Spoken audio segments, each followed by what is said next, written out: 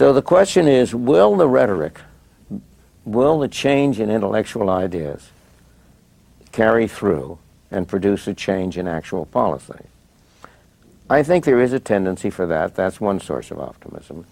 But I think a much more reliable source of optimism is the growth of the Internet. In your area, the major effect of the Internet will be to make it harder for government to collect taxes. Governments can collect taxes best on things that don't move.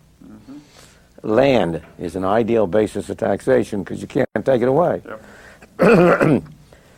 Individual states cannot go as far in taxing personal income as the federal government can, because people can move from one state to the other more easily than they move across countries.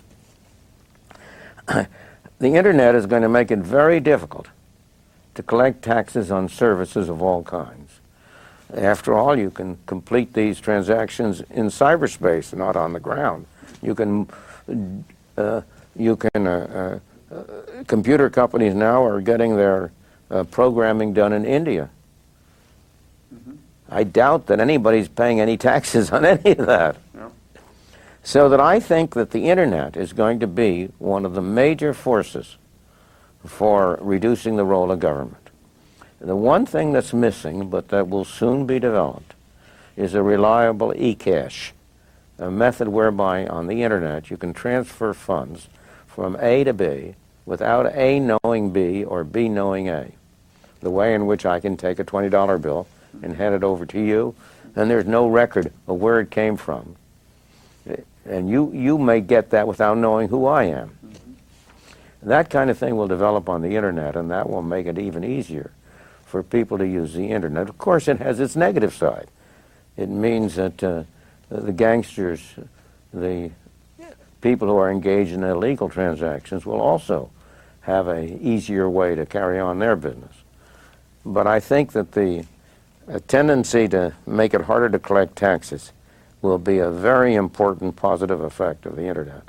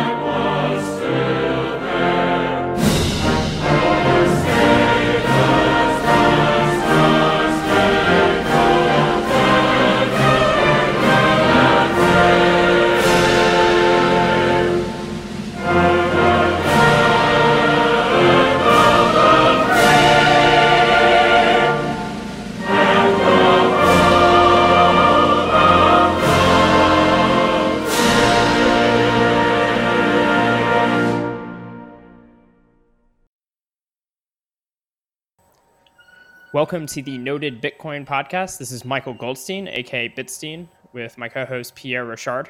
How you doing, Pierre? Great, Michael. How are you? I'm doing well. Today we have a very special guest, Representative Warren Davidson from the 8th Congressional District in Ohio. Warren, you, in my opinion, made history by adding the term shitcoin to the congressional lexicon. So it's a real honor to have you here today. Yeah, it's not necessarily an accomplishment my family's most proud of, but it's something that's a term of art in the space, and I think the people that are paying attention to this space probably appreciated the lexicon. I think it also does, for those in the space, it signals quite an astute understanding of the space. Because while it's a profane term to people who are not in the know, To those in the know, as you described in the during the congressional hearing, it does have very specific implications as to what it means to be decentralized versus centralized, etc. Yeah, and I appreciated the feedback that I got afterwards. I think the surge in Twitter followers that I had. I'm not sure that the people that follow me on Twitter are representative of everyone in the 8th congressional district, but they at least agree with me on a lot of my positions related to the token economy. I've long said that being pro Bitcoin is one of the easiest ways to win at Twitter. So, just to get a little, to get to know you a little better, what got you into Bitcoin? How did all of this start? Well, so my interest in the space, digital cash, probably goes back to like DigiCash. I mean, so when you look at pre-recession movements of money, there was a span of time where it was very hard to move money between the United States and China, and I was in manufacturing. So we would have these big lags where we wire transfer, and people would say, "Well, we can't ship the goods; we haven't received the money." And you would say, "Well, we've already paid, and here's your bank received it. Well, it's not hit our account." All the standard way that the system works now. And what really goes on in the back end there sometimes is governments are taking their time to validate everything, make sure they know, gee, why is this money moving? Who's moving it? Are we okay with this? Should we, process this request, or should we follow it? Should we report it? All kinds of things. But in the meantime, the people that are just trying to accomplish commerce are frustrated in the norm of legitimate in their conduct of normal legitimate commerce. So you start looking at ways to move the money, and then ultimately, the U.S. did approve things through China. Recession hit, and Bitcoin launched. So it was like, wow, okay, that's the killer app. For a lot of the needs for swift movement of money, a store of value, and then of course things have followed pretty swiftly. Was there a particular time period that Bitcoin had come on your radar?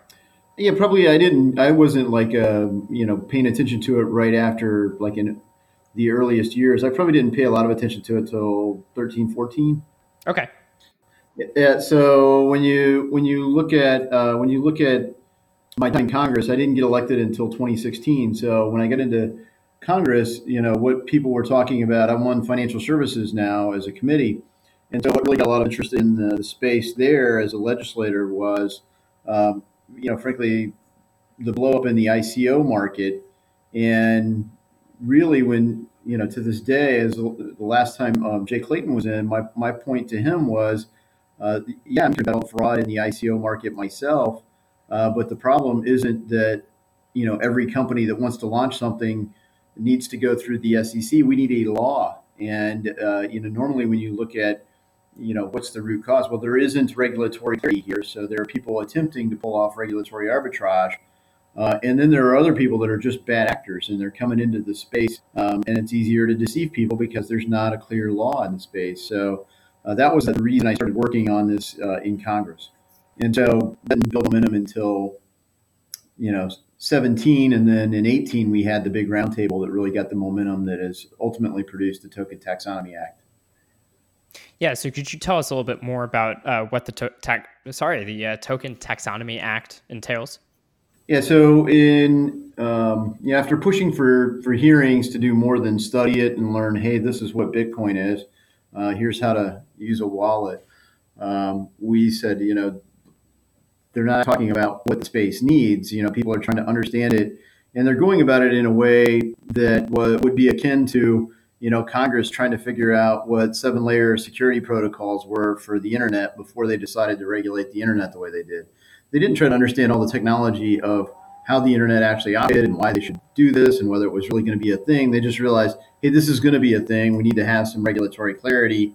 And we passed, and Black Capital formed, and America became the world's hub for the internet economy. In the meantime, while we've been at the cutting edge for all the other stuff in the space for blockchain, you keep having these discussions where people are trying to still figure out what is a blockchain. and instead of saying no, this space needs these things. So as a new member of Congress, I can't really convene hearings. I can't schedule committee rooms, but I could book a room. So I booked a room at the Library of Congress in September of 18, and we started inviting people. And the goal was to get about 20 key leaders in the industry and just dialogue and say, what is the lowest common denominator that everyone needs to provide some level of light touch regulatory clarity. And I'm on the more libertarian end of the Republican Party, so I'm not an anarchist. I'm for some laws, but I'm not for big heavy regulation that basically protects market share for others or things. Not even if that's not the intent, it has that effect a lot of times. The heavier the regulation, the bigger the advantage to the incumbents in the space.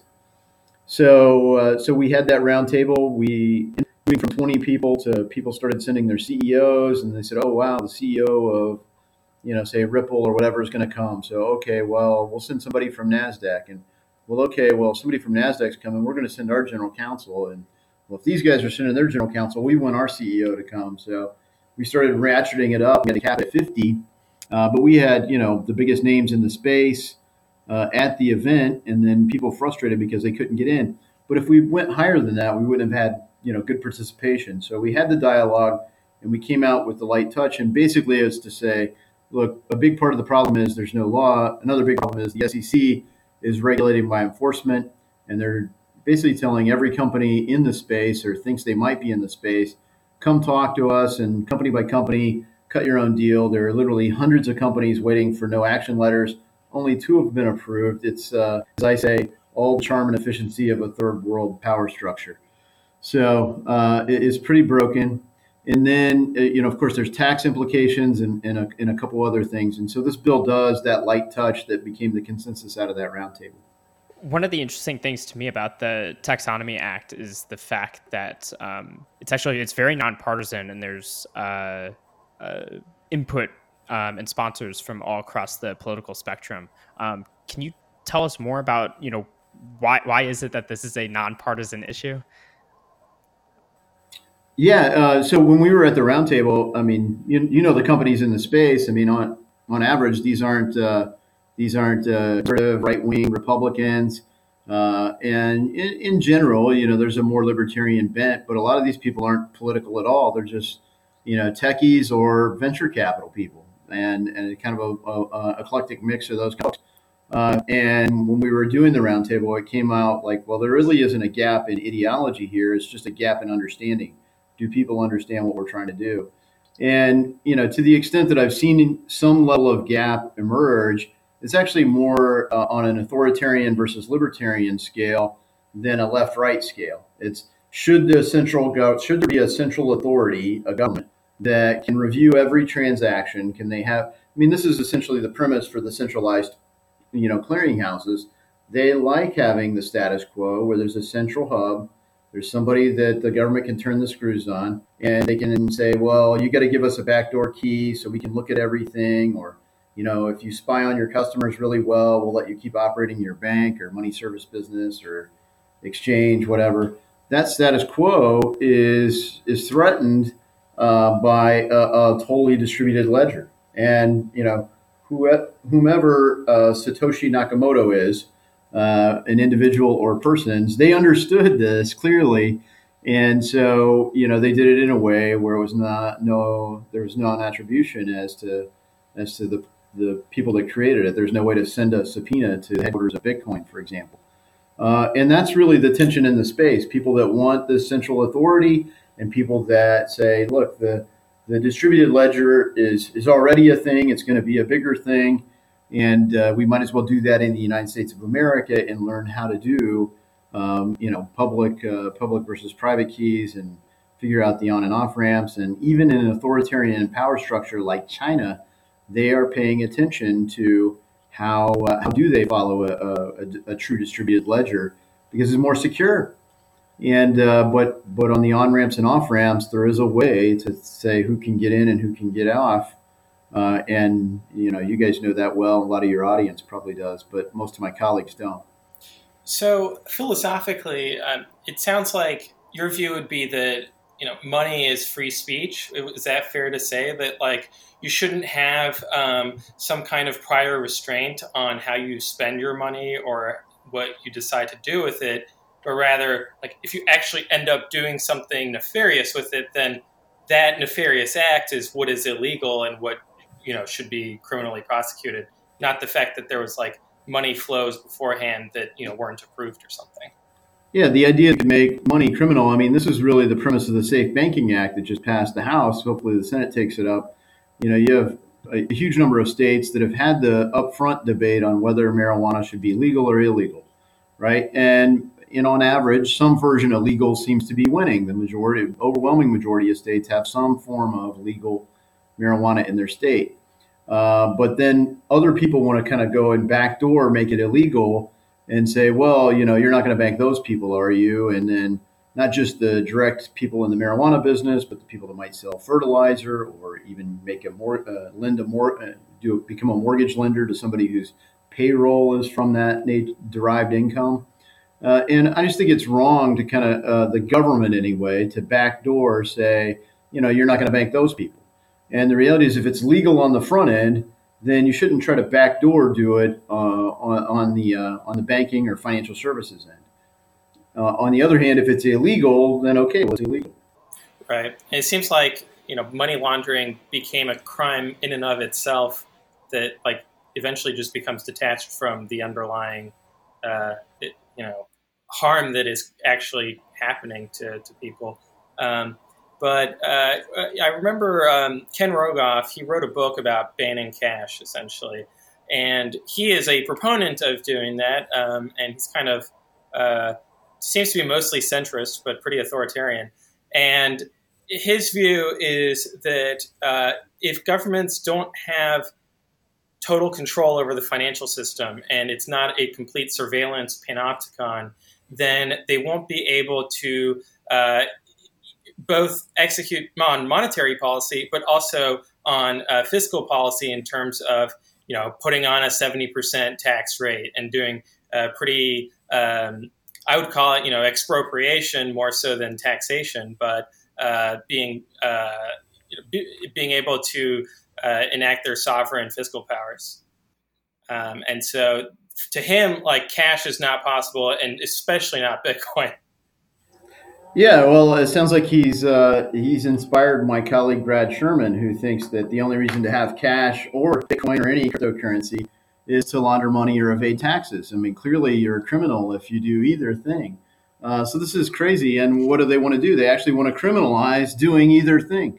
So, the reality is, if you look at some of these dystopian futures, whether they're books of fiction or books that some would call fiction, I consider scripture. But you look at Revelation. There's a future where people are amassing financial services, essentially, unless you're one of the special approved people.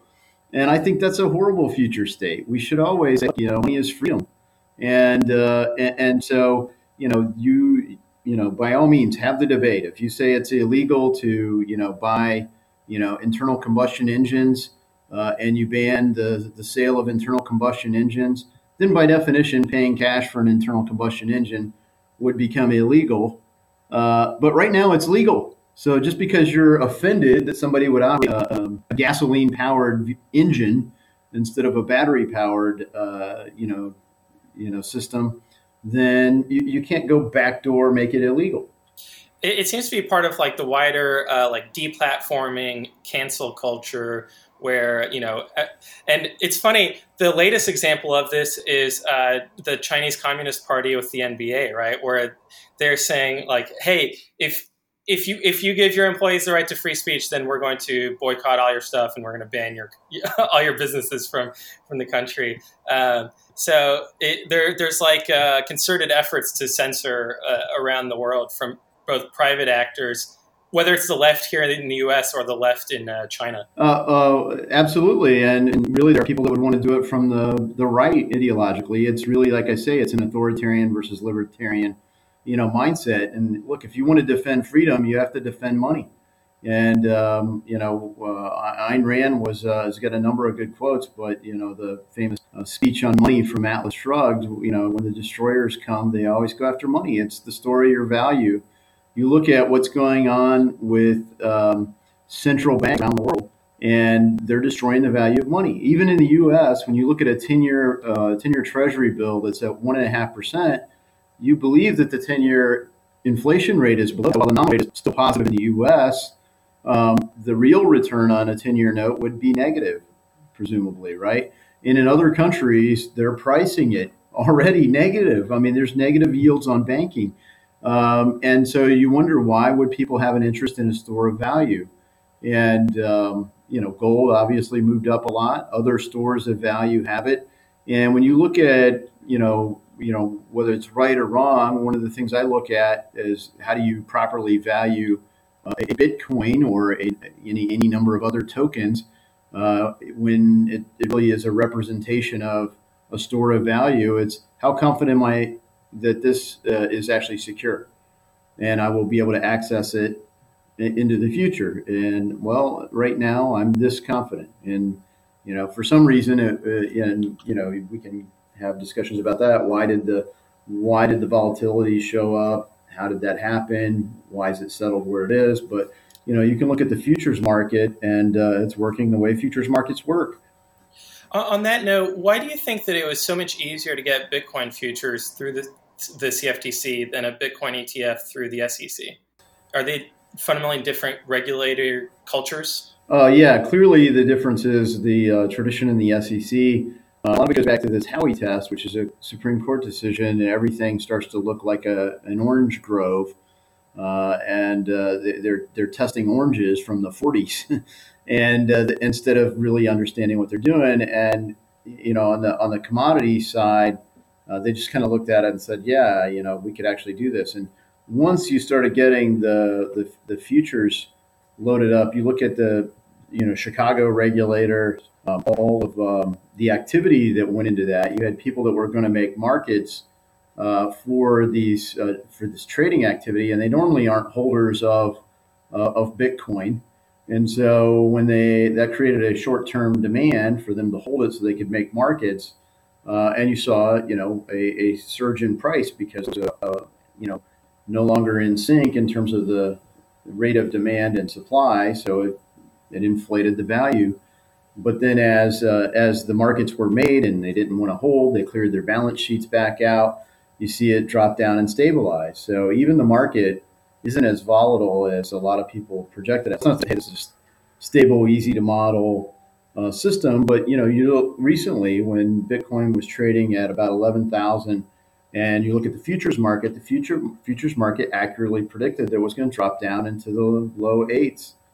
And so that's how futures markets work for other things. So having a futures market has actually been great for for this particular token. I can't have all the other ones, but frankly, as I say, there's a reason the term of art shitcoin was coined, right? It's there.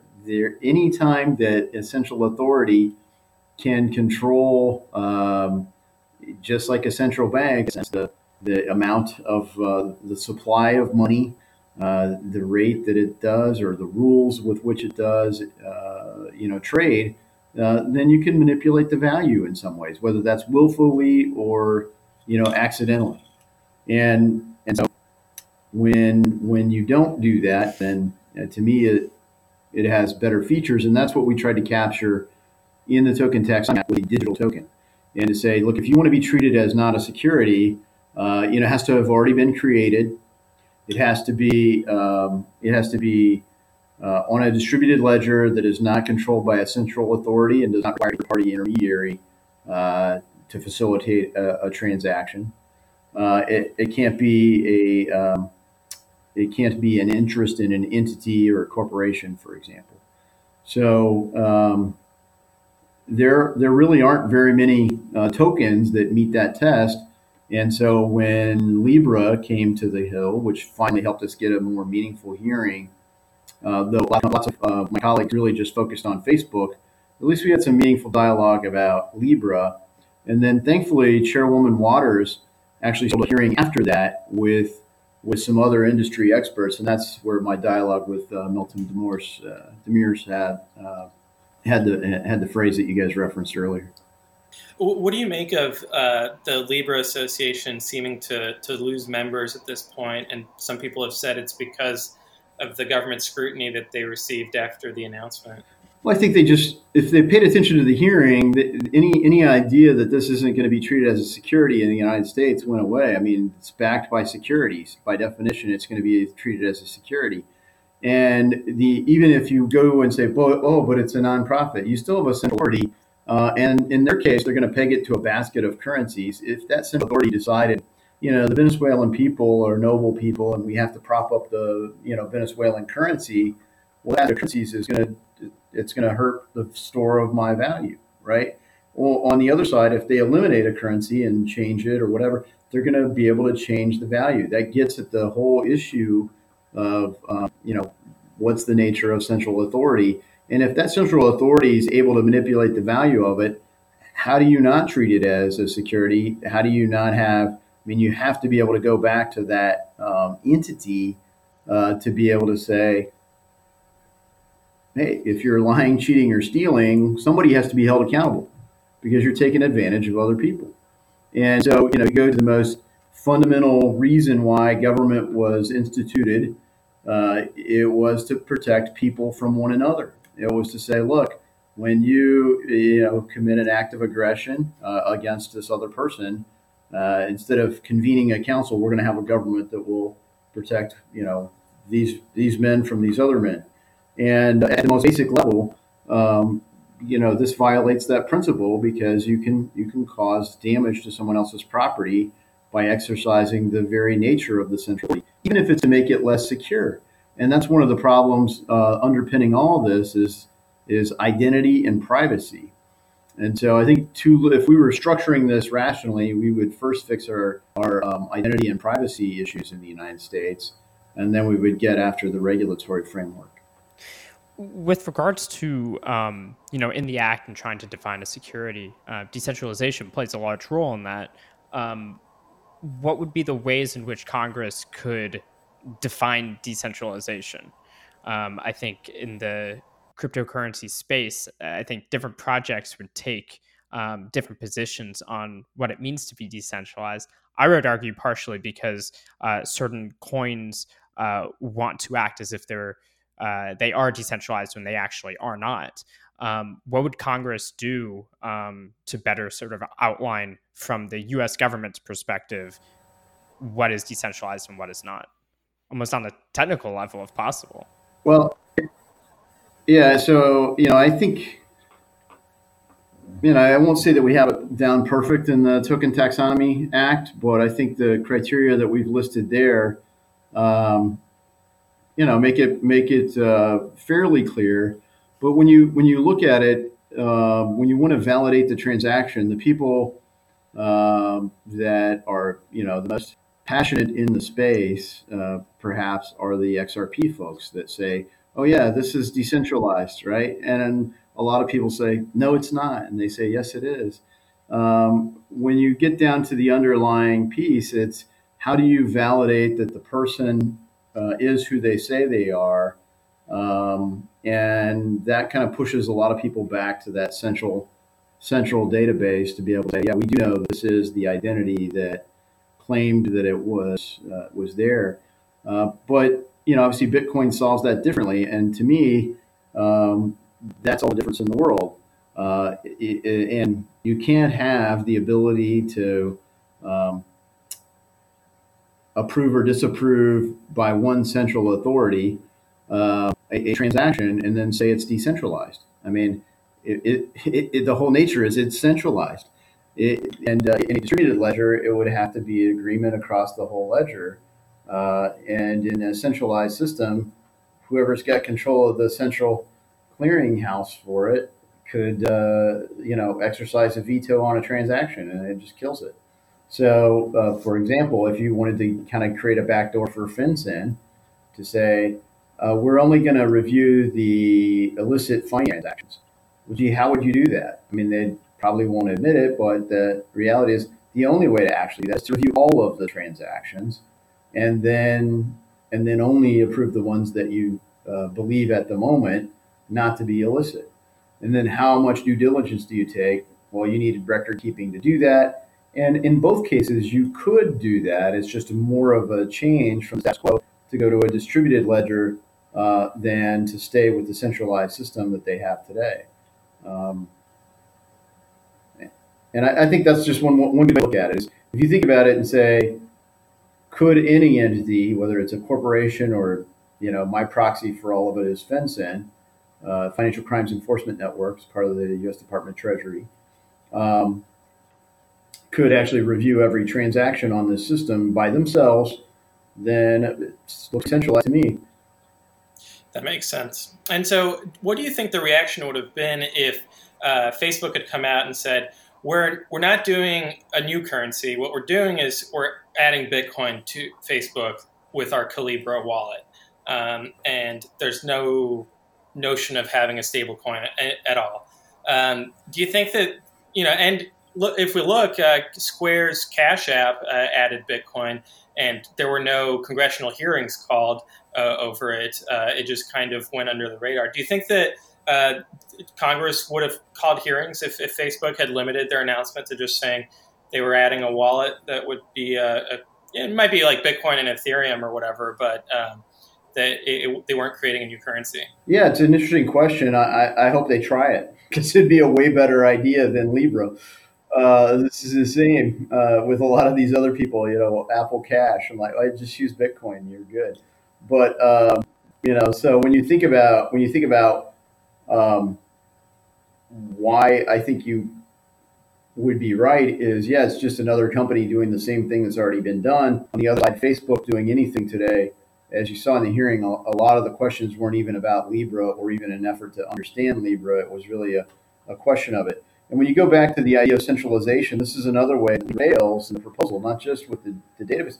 If you think about the pressure that Facebook has been under, part of the beauty of them having the idea of Libra, to me at the time, while I don't love Libra as they proposed it,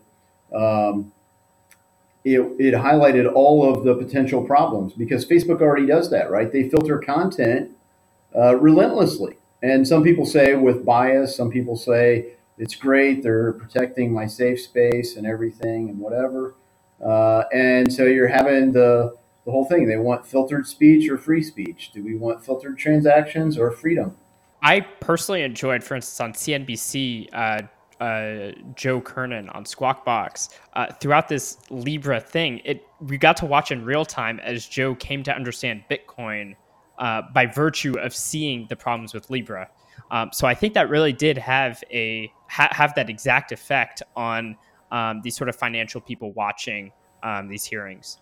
Absolutely, that's a perfect example. And having spoken with Joe before on a number of interviews, just seeing his views on the space evolve and about Bitcoin in particular, that's absolutely, and I think right on target timing that you're referencing, and it helped crystallize that understanding in a number of my colleagues as well. And we had some kind of small group dialogues that went pretty deep in advance of that hearing. And I think it crystallized for a few more people. On the other side, it also crystallized for some of the people that want the central authority. Oh, gee, that's why we should hate the distributed ledger, and we have to stop this. And, Brad Sherman's even more committed than ever to stop all crypto and cash. This, by the way, is why I considered your comments a historic moment, because it drew that line in the sand. So that any future discussion do have to contend with these basic facts. And, like you're saying, some on perhaps a more authoritarian bent will readily accept those premises and take them seriously. But the good thing is that everyone's on the same page, so we can have this stark, honest discussion about what it is that we want in society. Yeah, I think so. And I think the next layer is the idea of monetary policy, because some people went there in the idea that this nonprofit was essentially going to function in a very similar way to a central bank. When it's a small startup, people don't kind of visualize that as even a real idea, right? Or this mythical creation of a pseudonym. They sort of visualize that as a even future state. But when you look at the kind of presence that Facebook has around the entire planet, it's pretty easy to see, gee, if all the people accessing this platform use this as their currency, we kind of are starting to talk about monetary policy and a lot of the same ideas that go to it. And I think that has pros and cons in terms of where people want to go, because around the world, central banks, i.e., centralized systems, are fairly popular. And the idea that the government wouldn't be able to influence that store of value is scary to some of my colleagues. And so I tell them is, look, you do have, go back to where Clayton is, you do have to look at what is the proposed idea behind a given token. Not everyone aspires to create something that's essentially a currency. Libra was proposed not really as a store of value, but as a currency, as a real means of payment. And in that sense has similar aspirations to what XRP was, whereas some other things might be better viewed as a store of value. To me, that's easier to make it a commodity. And then clearly many things in the space don't aspire to any of that. They're just representations of a good or a service. Right, gift cards. And so on the note of Facebook, do you think that they are powerful enough that they're becoming a sovereign, essentially, and that adding a currency is part of that? Well, I think I certainly wouldn't consider them sovereign. I mean, if they are, then the trustbuster people do have a case to make. I mean, even the Gilded Age people never got ambitious to consider themselves sovereign, right? They still consider themselves part of the United States economy or part of the global economy. They didn't say, gee, we're our own sovereign thing, but hey, it's a virtual world, so we're going to rule it. So yeah, I mean, maybe Google and Facebook do, when they're alone in private, committing not to be evil, they do have those aspirations, maybe, or even, maybe even have that reach. But that's kind of philosophical, I guess. But when you look at what the government's role should be in that, I do think that it would threaten the status quo. So when you think about someone I was following on Twitter this past week posted, just think in 10 years time, and I would say maybe closer to 15, the camera basically way. Everyone uses cameras on their phone. You kind of got to be, pretty into photography before you're taking a significant amount of pictures with anything other than a phone today, right? And his question was, what will be the next thing that's obsolete? And one of the things that I thought of is, I don't know, hopefully not the U.S. dollar, maybe fiat currency though, broadly, and maybe the petrodollar is the next thing that goes. The idea of a synthetic currency, which is really what Libra is, it's a proposed synthetic currency, is almost the exact same idea that Christine Lagarde was proposing when she was the head of the International Monetary Fund. And frankly, the representation behind that was going to back Libra was essentially the same basket of currencies, only with a twist where it's going to be stabilized somewhat potentially, or to me, destabilized potentially by short-term securities. If I remember correctly, John Maynard Keynes's Bancor idea was also very similar to this. Correct. Yeah. So it's not like Lagarde's original idea, but she was actually working towards it prior to becoming, ECB central banker. From the point of view of the U.S. dollar being a global reserve currency, I think one of the points about it from a geopolitical point of view is that it is a source of power for the United States, right? And it allows us, first of all, to finance our deficits unlike any other country in the world, and to kick the can down the road in terms of our national debt and all of that. Also, arguably, has been blamed for gutting our manufacturing industry, which from the effects of this inflation, but also from the perspective of foreign policy.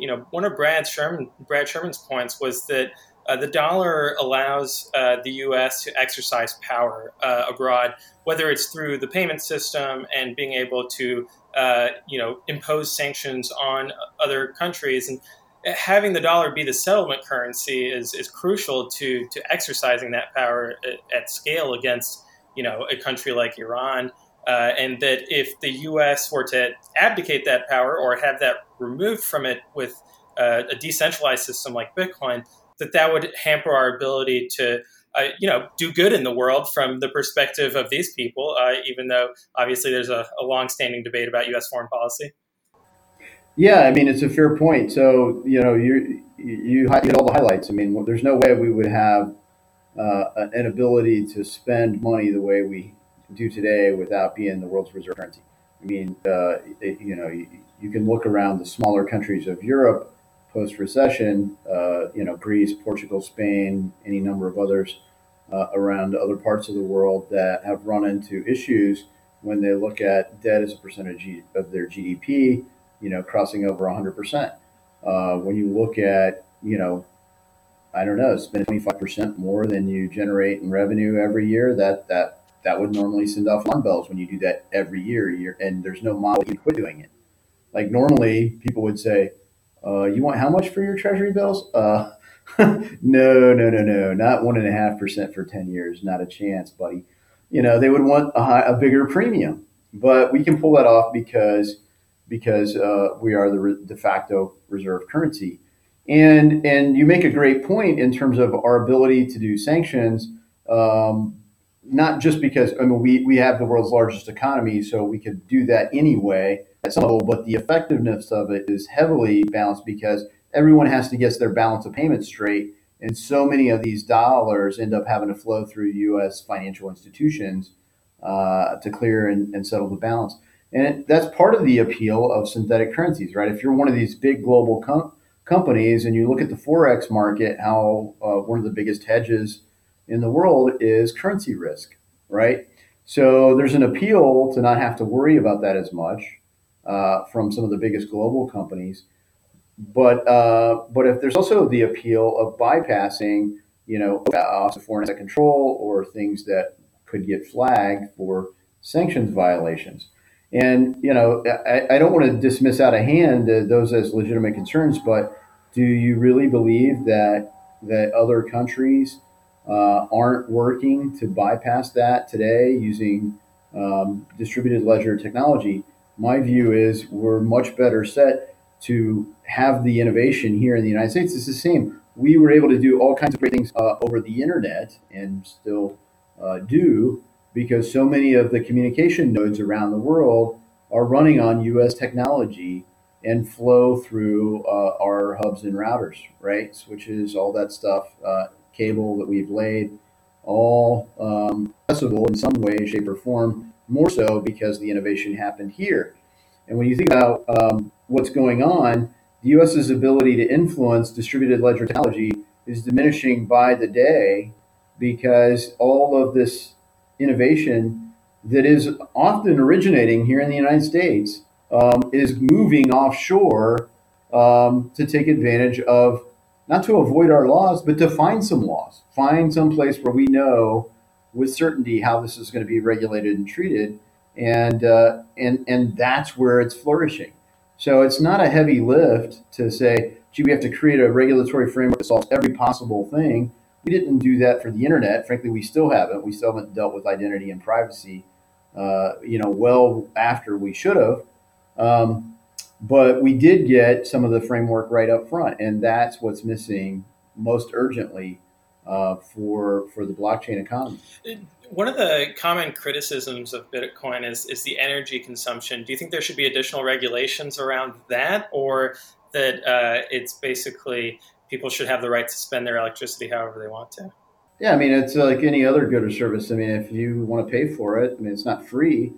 Some people believe that energy should be taxed differently or should be priced differently or whatever. I think that's where you have that debate. But to say, gee, you can't use this structure, I'm paying for it. Why should you decide I can't? You're gonna ration my ability to use electricity now. And there are people that want to do that. There are people that want to ration toilet paper too, so you can't use more than one square, right? And I think they're all crazy. Well, they're doing it to save us from boiling the oceans. So they're doing us a favor in their minds.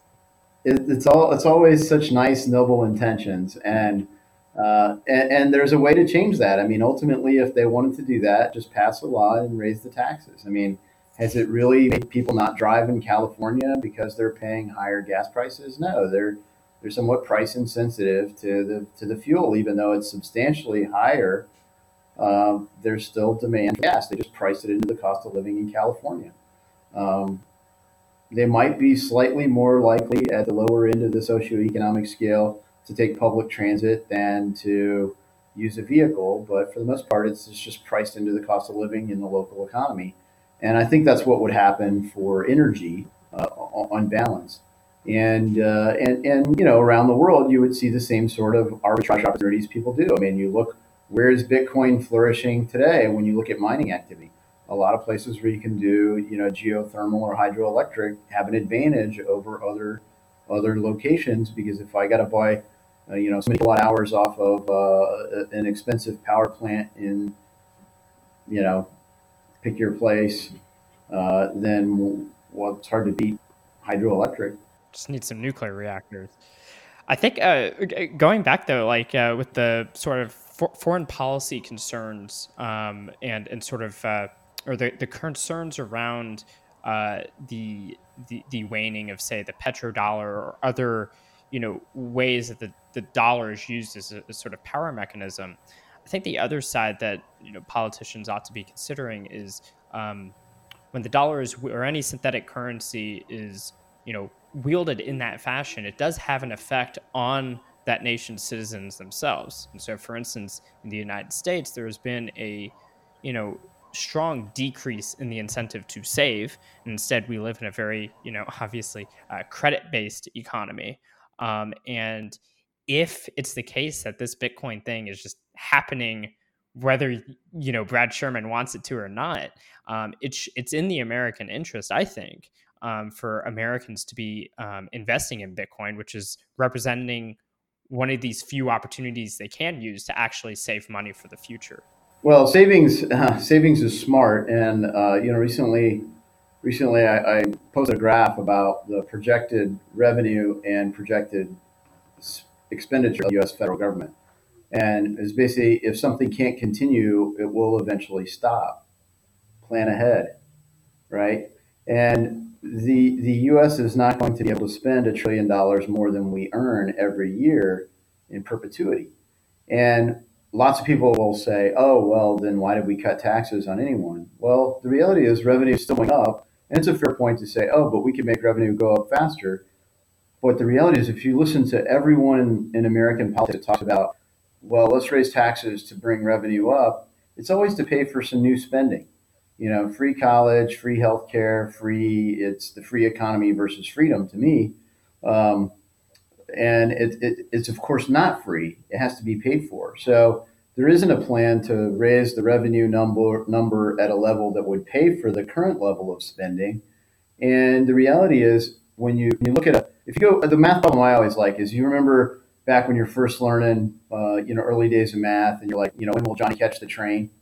And if you're on the same axis and the train departs the station going 7 miles an hour, or say growing at 7%, and Johnny departs going 3 miles an hour, when will Johnny catch the train?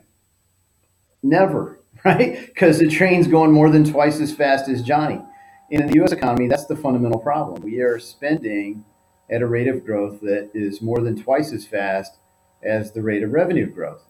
And when you say, oh, but we're going to just raise the revenue by raising the taxes, you can see that the economy actually grew more slowly under that system. It grew at 1.5%. People say it's juiced by all this stuff, but what's been, take-home pay has gone up for the average American. Entry-level wages have risen over 10%. Average wages have risen over 3%. There are more jobs available than people to fill them in the United States. People can switch jobs and get better careers. All these are great things for everyday people, but that system isn't going to be able to continue, because either we're going to have to raise the revenue without raising the spending, or we're going to have to cut the spending, or we're going to go into default. And when that happens, there's no good outcome for people's present wealth. It's going to decrease your personal net worth at every level. And even if you say, hey, the billionaire is worth is worth half. Like you say, you're $4 billion now, you're only worth $2 billion. Well, if your net worth is 80,000 and you go to 40, you're going to feel that a whole lot more than the billionaire, right? It's only $40,000, but the standard of living at $40,000 of total net worth is way different change than, gee, I've only got 2 billion now, right? And so there's a political rhetoric that's really populist in America, and it is across the political spectrum, but heavily on the left, to do wealth shaming and all this stuff, and we're going to tax this wealth and all this other stuff. At none of the tax rates combined with the spending plans is there a way to actually pay for it all. And so, that's one of the things that gets to the heart of what you're talking about. Why is it important to save? Why is it important to plan ahead? You get disaster preparedness. Most people don't even have, 2 days of food in their home. You look at the challenges of that. But conversely, if you look at the world's second largest economy, China, they're savers. Now I don't know, how many days of groceries you have in China. It's very urban, so people a lot of times go down and get stuff for today.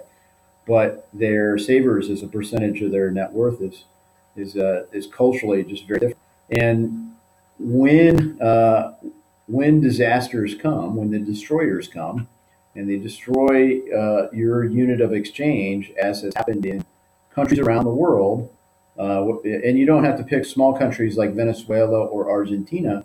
You could look at Russia's economy. Soviet Union was at the time when I was in high school in the 80s, the rival to the United States, right? They were also the superpower. And, the reality is after the Cold War and the wall came down in the early 90s when the Soviet Union broke up and became Russia, they basically went bankrupt. It wasn't Chapter 7 like Blockbuster where they're gone. It was Chapter 11 where they had to restructure some things. And they've basically spent an entire generation working their way back onto the world stage. Now, an American default or an American Chapter 11 bankruptcy might not look exactly the same, but it's going to be painful, and it's going to be especially painful for the lowest income families in America. So, do you think that there's any obstacles in the way for just American investors to be, and by investors I mean just kind of any ordinary American, to engage with Bitcoin in this sort of fashion, in sort of this savings and hedging against the worst, whatever the worst might be? Yeah, I mean, I think if you go to your standard exchange, they have all your know your customer provisions and stores of value. If you're a business and you have a treasury function and you say, hey, we should prepare for a rainy day, maybe we shouldn't hold all of our assets in US dollars, and you look at what should you hold your assets in, I don't know, you could make a really smart case for working with a company like Fidelity and putting a store of value there. There just aren't a lot of options for corporations to really have somebody become a custodian. And that's one of the issues token taxonomy deals with is what is custody? And again, some people in their current definition want to use a third party to define, oh, well, you have to have a custodian and they have to do all the same things that work in current securities law. And due to the nature of the distributed ledger, no, like the whole point is you don't need an intermediary. But then you look at, companies like Coinbase, for example, that are your traditional entryways for kind of a retail person to go purchase Bitcoin. If you look at political risk as your biggest risk, what happens to the store of value in your wallet? What happens if they say, oh, well, we can't prove this, that, or the other thing? They've got all the same pressures that the rest of the economy does for the U.S. So that's formed a small niche of people that basically sell or develop hardware wallets. But even those could in theory be blocked from accessing the IP addresses that they would need to do it. And but then of course there's arms race, and you could use VPN to spoof whatever. And but if you can't spend the store of value that you've got stored, it's not incredibly useful. So I remember some conversations I had with some preppers back years ago. And they were talking about the downside of gold, because what can you use it for? And they started looking at ammunition as a store of value, because it's more fungible. You can actually trade, a smaller increment of whatever grade of ammunition for goods or services. Whereas, say an ounce of gold in and of itself is trading at a level that's hard to do. And if you think Bitcoin, of course, that's why Satoshis were created, is to have a smaller, more incremental medium of exchange. But you still have digital ways to control that versus physical space that sometimes is there. So people price that risk in, and it's priced into the piece. But absolutely, I think probably the most important thing people could learn is how to save. And time value of money is one of the most basic ways to think about that. What happens if you save time? What caliber of ammo do you think would be the most liquid? 9mm? Yeah, I think if you look at the most ubiquitous ammo, I think 9mm is. And in the U.S., of course, there's a large market for 5.56 and 223. There is a difference. It's very important for users of those types of ammo to differentiate. And if you move beyond that, 7.62 and 308 are also big. But, of course, governments are ahead of the power curve, and there's a current debate in the military about switching from either of those grades to something that's, say, 6.5 or 6.8 millimeters. They want something with more punch? Yeah, if you look and more punch, and also just than what's currently in the market, potentially. So, but yeah, if you look at the stopping power versus weight, the reason that 5.56 was developed was that, the soldier's load could be, which that's what I did before when I was out of high school. I was a soldier, and the load that you carry, you can carry say 300 rounds of ammunition, and they weigh less than 300 rounds of 7.62 ammunition. Both will effectively wound a soldier, which actually is in some scenarios more effective than a killed in action, because it creates a need to save that person and ties up more soldiers. Other scenarios, obviously, you want just a clean fatal shot. And so for that, they're looking at, basically force equals mass times acceleration, and they like mass and acceleration, which the combo of the math equals bigger force. Gotcha. I think one of the other obstacles is also just IRS, dealing with capital gains makes it very hard to be more liquid with Bitcoin if you come to a point where you decide you wanted to divest some of your investment. Suddenly you have a huge tax burden, even if it's a small amount, like you just want to buy, a T-shirt or something. Yeah, so that's one of the other features of the bill. When you look at it, it treats it as property, and then you have a de minimis exception the same way that you have for currencies. If you say you're an American and you want to go to London, you exchange some pounds sterling while you're still here in the U.S. While you're there, you decide, I want to go down to Paris, so I'm going to get some euros. As long as the total sum didn't change by $600, then there's no capital gains. The challenge is for your average person, they don't even worry about that for vacation, for example. But when you're moving large sums of money, you have to keep better records of that. And as you have a bigger store of value, and you start to use, say, Bitcoin the way a lot of people are using it as a store of wealth, if you're in and out of that, then you could end up with recognition problems or change in your basis. So how would you calculate what is your real basis in the coin if you just know that in my wallet, let's say in my wallet I had $100,000, right? Well, did you just buy that all at once, or no? See, that's what I've accumulated for over the past 5 years. It's boom, boom, boom, boom, boom. And you would have to know how to do that. And it's very structured in terms of how that happens in terms of stocks, but it's not as clear how that would happen for, digital assets. And so I think that the record keeping aspects of that aren't adequately understood by a lot of people, and that creates a fear of regulation that doesn't adequately address all of it on behalf of some of my colleagues. So tax is one of the ones that is a little stickier, and it's hard because in Congress, the jurisdictions are broken up. So technically we need a waiver on financial services from the Ways and Means Committee to deal even with that de minimis exception because it's outside our jurisdiction. It might be easier just to abolish the IRS. That's a very popular idea. And, I think if we got rid of the 16th Amendment, it would be a moral good. We would still need to raise revenue as a government, but I've got a hierarchy of the worst taxes. To me, the death tax is the worst because you pay taxes on all this your whole life. Then you go to property taxes, and the federal government doesn't generally collect any property taxes. But that's essentially you never actually own your property, right? You're effectively just leasing it, but granted it's at a low rate, so you tolerate it. Then you go to income taxes, and think of all the things that a government has to know about you to collect income, which thus, the 16th Amendment. Just down from that's payroll taxes. They have to not necessarily know all of your income, but they at least know that you got paid, so you have payroll taxes. And you look at sales tax. You don't have to deputize everyone in the country, everything about everybody, but at least the businesses that sell things are now essentially deputized as agents of the government to collect taxes on sales.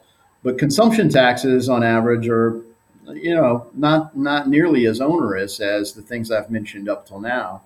And so, to me, they're way more favorable. But they're cyclical, and that's why governments like things like property taxes because they're always there.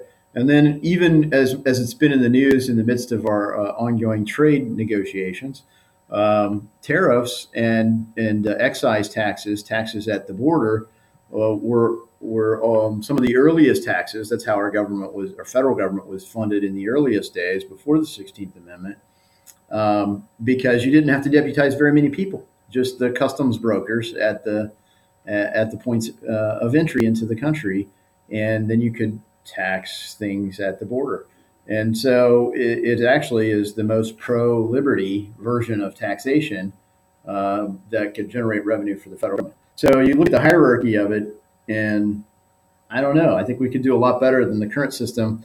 Conversely, at least a couple of candidates in the Democratic presidential primary field have proposed actual wealth taxes, which are, worse than income taxes, and maybe even worse than the death tax. I don't know. It's like, well, it basically is a death tax before you died, right? Yeah, but it's a little bit every year. So the idea that if you're, it's like, oh no, it's only for these people. Well, it was only for the wealthiest people when the income tax was first initiated as well. And so, the idea, let's just keep it at $1 million, and it's, I think, one candidate's at 5%, the other's at 8%. But let's say the 8% at $1 million, and you've saved that for your lifetime. They're going to take 80 grand from you every year. And if you think about the whole point of this, it would be like, okay, I saved $1 million, and I thought, gee, as long as I earn 5% from my savings and investments every year, I could live on $50,000 in perpetuity, right? I'm good for retirement. Not if this passes. We're taking 5%. We're taking that 50 grand straight off the top every year. So now to get your 50 grand, you got to find something that performs at 10%. But of course, you got to pay taxes on that extra earnings too. So everything about it's bad. It's very important that we're all poor. Yeah, exactly. Representative, how do you think that we can turn the ship so that instead of talking about a wealth tax, we're talking about repealing the income tax? And it seems like, the direction is always in direction of more government, more taxes, and we're just waiting for the whole thing to collapse. And some of us have even gone into accelerationism and arguing that, we should actually spend more money so that it collapses faster. But how do you see things getting better? Well, it's funny you mentioned accelerationism. That's probably more popular than a lot of people realize. I'm convinced that some of my colleagues in Congress won't publicly acknowledge it, but they're for every kind of spending in the world. They must be closet accelerationists because there's no way that many people believe that deficits don't matter. They say it, but I'm like, I can't believe that you actually believe this is true. You must be an accelerationist. But if you look at the cash flow models, realistically, 2027 to 2032, we don't generate enough positive cash flow under any of the models, and the timing is in that range. We're going to have to restructure something, right? And so I think that's a window to say what should our government look like. And I think that's also important why people that want a more limited form of government at frankly the federal level, and I think that's the right level. I mean, the reality is if you've got a more burdensome government at a state or local level, it's easy to move. It's harder to move countries and nationalities. And I believe that's the system our founders actually created is a very small federal government and actually much more powerful states. And a lot of that started to change historically with the passage of the 16th Amendment, which is the income tax, and the 17th Amendment. Prior to the 17th Amendment, senators were sent to Congress by their state legislators. So the legislatures in the states still sent them for 6 years at a time, but they were accountable to the legislature. And so they didn't want the federal government to become more powerful because that meant the state would be less powerful. And the other part is prior to having the combination of the two, if the federal government ran a deficit, the states were on the hook for that balance. So there was a check against the growth of government at the federal level. And at the state level, the check was, gee, if it's just absolutely heinous to do business in this state, I don't know, maybe we'll put the business over here. And because of the federal framework and the Commerce Clause, you could do business across state lines. And it promoted a very healthy, competitive landscape with no regulation, but with regulatory clarity that benefited everyone. Today, I hope that future is just around the corner. More and more, there are some wins that we've gotten in the 3 years I've been in Congress that make full that can happen, but none of them are on spending. Spending is definitely dominated by the accelerationists, to be polite. So we've crossed over the hour point, and I want to respect your time. I thank you again so much for coming on. My last question for you is, are there more representatives that are into Bitcoin? And like, how many of you exist? Well, you can see who the sponsors and co-sponsors are of the bill, and not all of us are big fans of Bitcoin per se. The first member to publicly disclose owning cryptocurrency that I know of was Tulsi Gabbard. So, right. Unfortunately, she didn't have any Bitcoins in her holdings. She had no Bitcoin. It was Litecoin and Ethereum. Litecoin and Ethereum. So yeah. She might be kicking herself. Yeah, probably on some of that. I don't know when she bought or at what price. And like I say, so there are a lot of us that are steering clear of those things because they're so early and because we're actively working on regulating them. So while I believe Bitcoin is phenomenal, my interviews with somebody like Joe Kernan and go on the Squawk Box and they say, well, Congressman, how much Bitcoin do you own? They're really different than I go, well, I'm doing pretty good. I'm up about 600%, and my portfolio looks like XYZ. That's a very different look, even if it were totally legal and ethical for me to buy it, than saying, well, I'm in the process of regulating it, so I don't think it would be ethical for me to own it. And so that's the place I've landed. Personally, I feel like the opportunity cost for me being in that position in my current role is pretty high because, I get a nice look at a lot of things in the space. We're looking at it. There are some companies that I've seen that are just absolutely phenomenal that I would love to own every bit of that the founders would let me purchase. And so contrary to the public perception, Congress is not actually exempt from antitrust law or insider trading laws. So we can't do those things. And it's a good thing. Well, you could buy some Bitcoin and lose it in a boating accident so that technically you don't own it anymore. But yeah. Well, and to be clear, I could buy Bitcoin today as long as I only trade on public information. And, right now in particular, I'm in financial services, and you would think that the Commodity Futures Trading Commission would be regulated in Congress by the Financial Services Committee, but that's actually in the Agriculture Committee. So nothing about CFTC falls under the jurisdiction of my committee. So in theory, I could trade Bitcoin and Bitcoin futures all day with no conflict because I don't even have jurisdiction over it in my committee. But the public perception of that would be very different. My last question is, how do you think Bitcoiners should lobby Congress? What's the most effective way for constituents to make sure that their representatives understand that Bitcoin's important to them and that they want to see, the government, at the very least, not impinging on their rights further than that's already happening? Yeah, I think one of the most important things to influence Congress is to schedule meetings with your representatives, right? Not just the online click this, not phone calls are great, but work hard to get to know the district staff and invite them to events in the district, wherever that district is, and then get on their calendar. So when somebody shows up on my calendar, I've got a staff person that briefs me about it. I've got notes in my calendar that prepare me for it.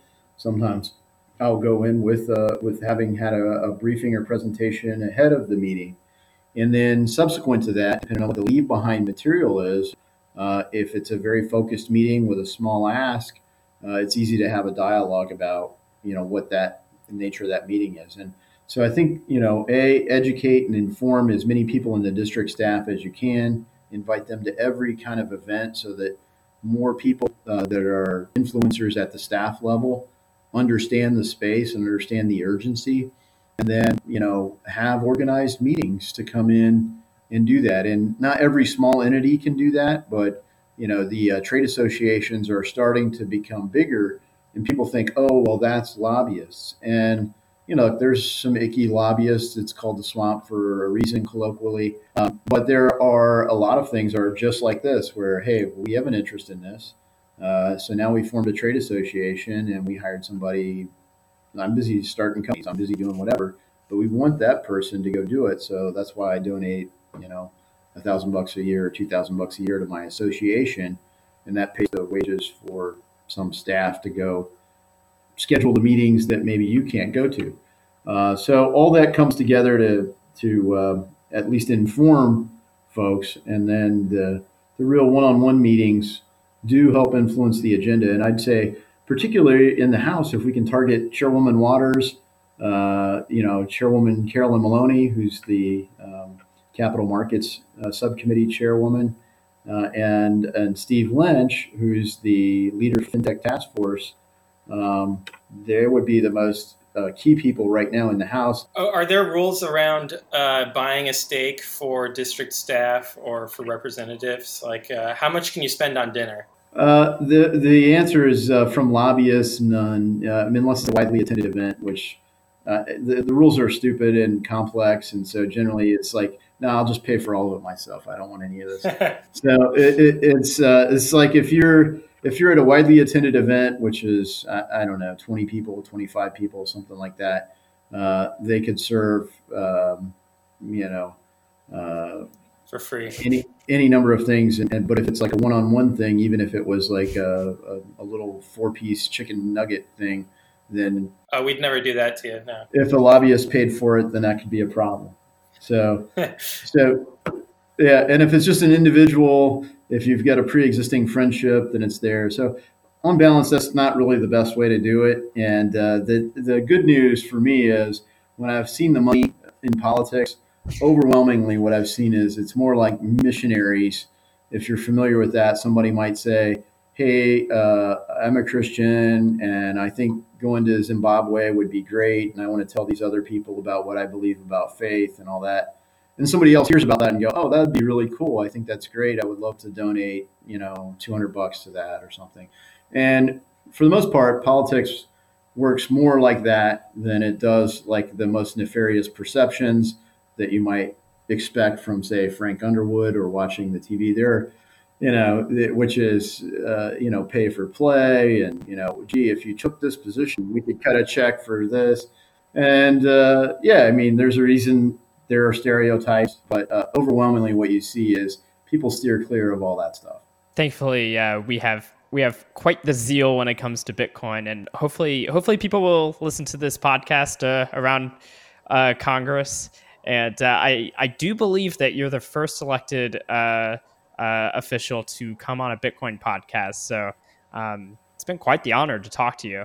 Yeah, it's an honor to talk with you all. Thanks for the interest. And hey, more people getting involved with our great government is amazing. I mean, I go back, like I said, I enlisted in the Army out of high school. I never thought I was going to be a guy doing what I'm doing today. And you know, it's a great. I'm assuming to go to the other end of the political spectrum. A bartender barista from Brooklyn probably never thought she was going to be a member of Congress either. So we have an amazing system. You know, people will listen if you can get on their calendars. Not everyone will comprehend, but enough people hopefully will soon, and we can pass some good laws in this space. Where are the best places that people can find you online if they want to learn more about you and your act and everything else that you're doing in Congress? Okay, so davidson.house.gov is my official website. That'll link to, you know, all the official, you know, Twitter, Facebook, mail, fax. I think we even have a fax machine still, email, online forums and all that stuff. And, you know, just warrendavidson.com for other stuff if people are interested. Excellent. Well, thank you so much for coming on. We really appreciate all of the time you've given us. Yep. Thanks again. And good luck with the podcast. All right. Thank you so much. Thanks, guys.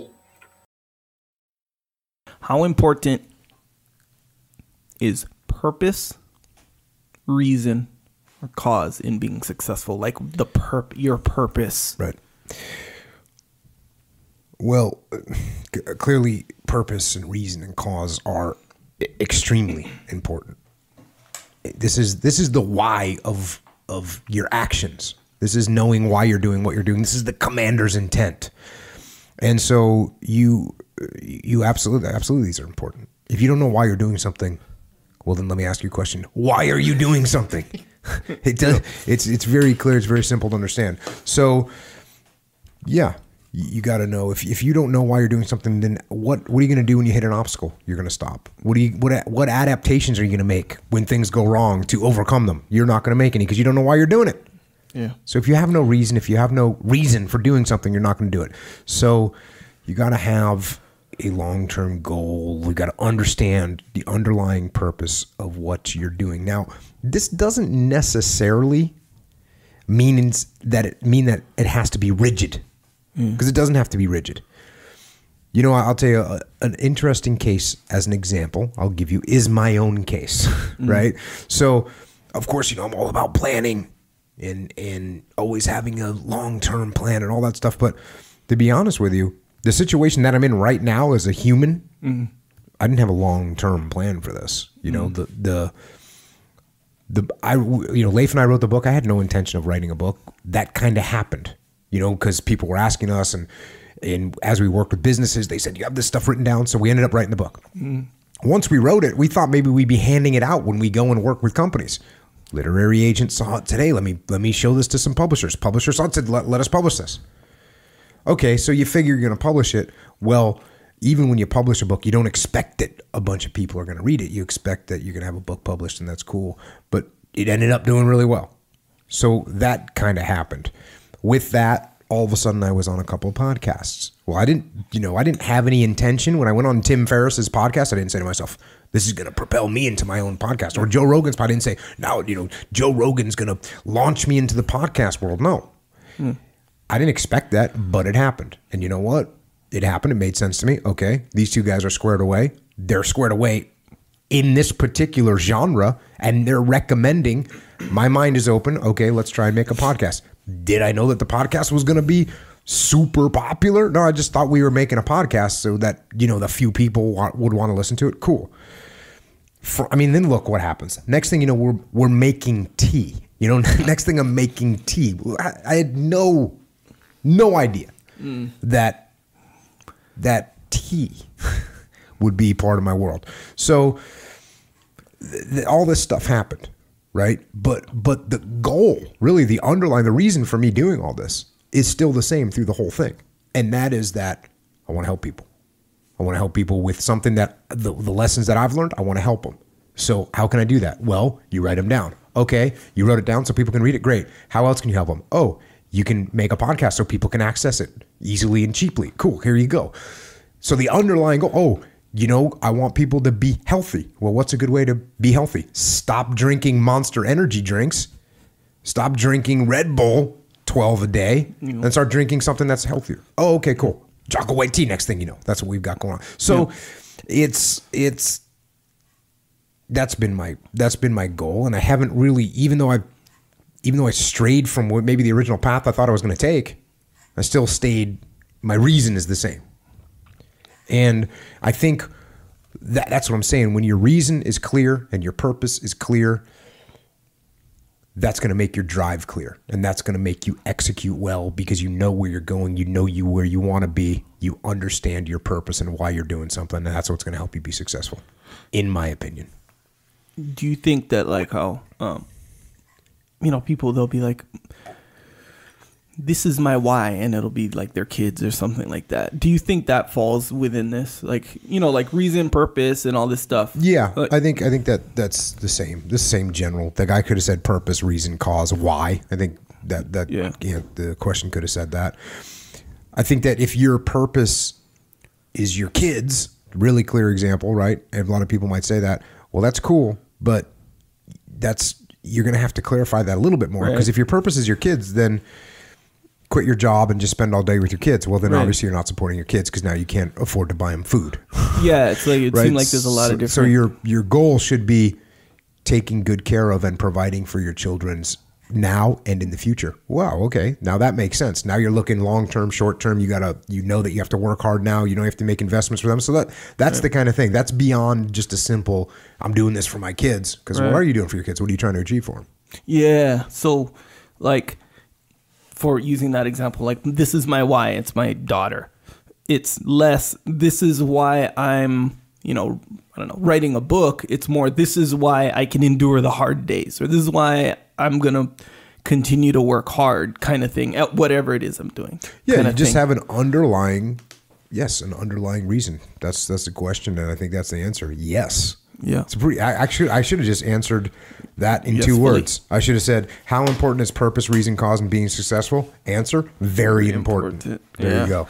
You can have a lot of different reasons too, or like a few core, more than one is what I'm saying. And I'd say if there's anything to be taken away from this question, it is if you don't feel, here's I would say the takeaway. If you don't feel some kind of drive in your life, if you don't feel passionate about something, if you feel like you're wandering and meandering through the world, then it's time to assess. Then it's time to say, okay, what is my reason? What am I trying to do? What would I like to do in the world? Now we get something valuable here. Yeah. We all know that you got to have a purpose. You all got to have a reason. So if you feel yourself meandering down the path with no reason, no purpose, dig in and find one.